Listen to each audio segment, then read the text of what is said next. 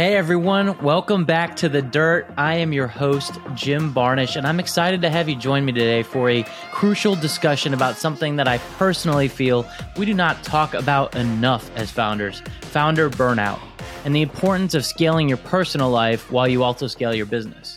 Okay, so as founders, we try to scale our businesses, but it's important to avoid founder burnout by effectively scaling our personal lives as well. So today we're going to explore insights from all my failures in not avoiding founder burnout, discussing some practical tips for finding balance and achieving success in both aspects of life. Stay tuned if you want to unlock the secret to thriving both personally and professionally. So one of the darkest parts of my founder journey was when I hit burnout.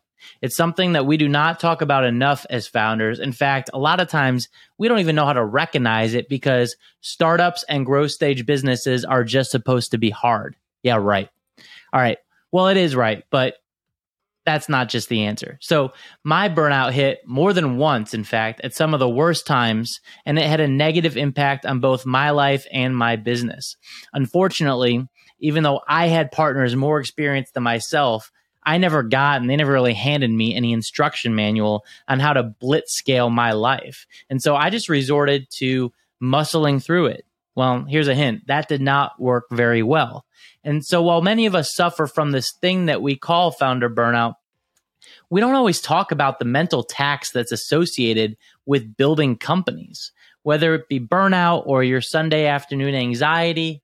But thankfully, I took matters into my own hands and learned to adopt a much more human and less superhuman approach, the right personal mindset, if you will, because the founder journey is all about the ups and downs.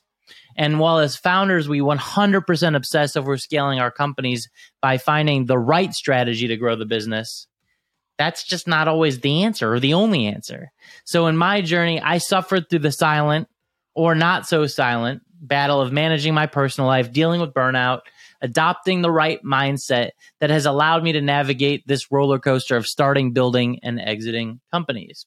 Well, over time, this all came to a point where I finally realized that the art and science of building companies is only 50% business strategy, and the other 50% is this personal mindset strategy. So I ask you, do you have a business growth strategy? Well, you most likely do if you're listening in, but if not, give my team a ring because you should and my team can help. But regardless, do you have a strategy to grow yourself? I know I didn't for a long time, almost all my life as a founder. And so ultimately, in my journey of building companies and startups, in my journey of adopting the right founder mindset, I didn't really wake up one day with these special ninja skills. I just kind of worked hard at getting it right. And my family and friends recognized the problem and encouraged me to really get it right, or they probably wouldn't be around anymore. And so that's how I was able to eventually break through. But I don't want you to have to get to that point. Eventually, I said enough is enough and worked to develop a set of systems to manage founder burnout, to manage my burnout. And I found that there were 3 key secrets to this breakthrough. Number 1, purposefully avoid founder burnout. Be proactive. Number 2, plan for the Sunday scaries or whatever you call them. Number 3, create a personal life strategy in addition to your company strategy. These 3 secrets have helped me to take matters into my own hands, and I learned to adopt a much more human, less superhuman approach around it. So secret number 1, purposefully avoid founder burnout. What is burnout? Founder burnout is real, and it can have severe consequences on your business and on your personal life. It's crucial to recognize the signs of burnout, such as increased stress, reduced productivity, deteriorating relationships. The list just keeps going on.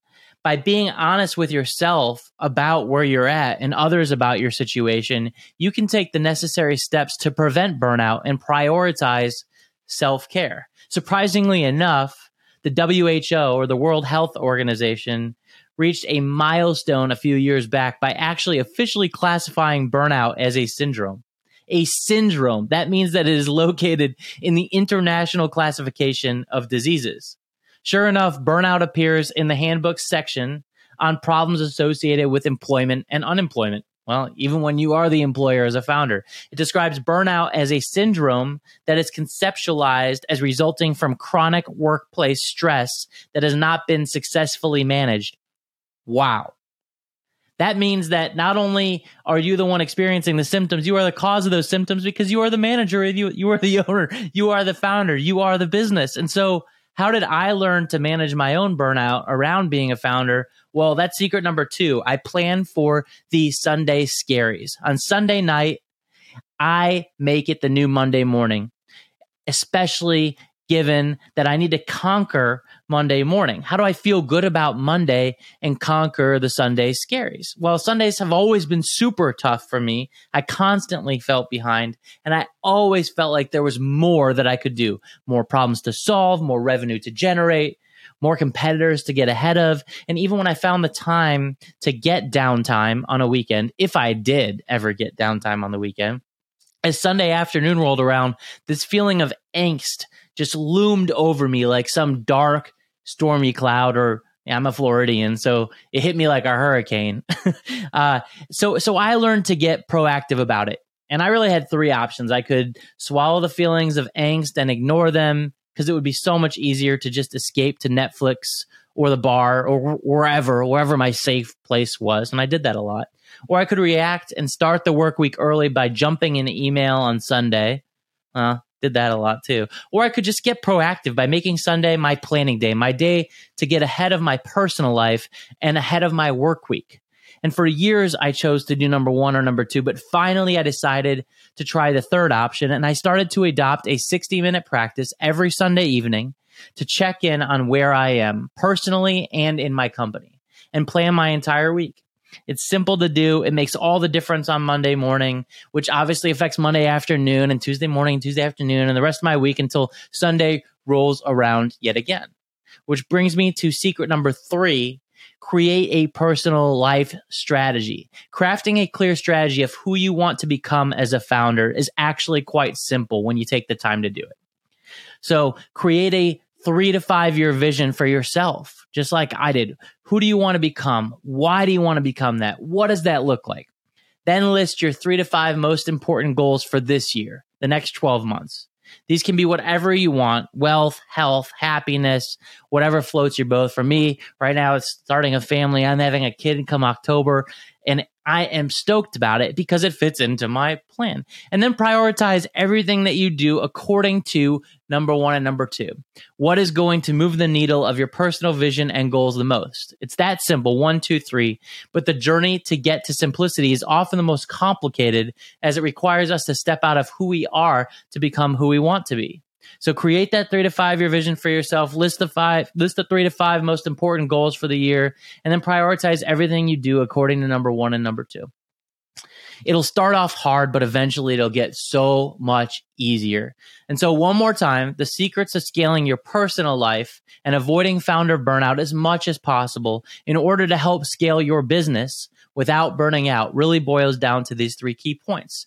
Number 1, create an end-to-end personal life strategy. Number 2, plan for the Sunday scaries by taking them on head first with proactive planning. And number 3, run at peak performance with incredible focus and certainty as you avoid and manage for founder burnout. I hope you found today's discussion about founder burnout and about founder burnout and about personal mindset strategy helpful and inspiring. And if you did, please share this episode with other founders or business owners who could benefit from these insights. If enough of you got value from this mini Solocast episode, I'll record more of them. So please let me know.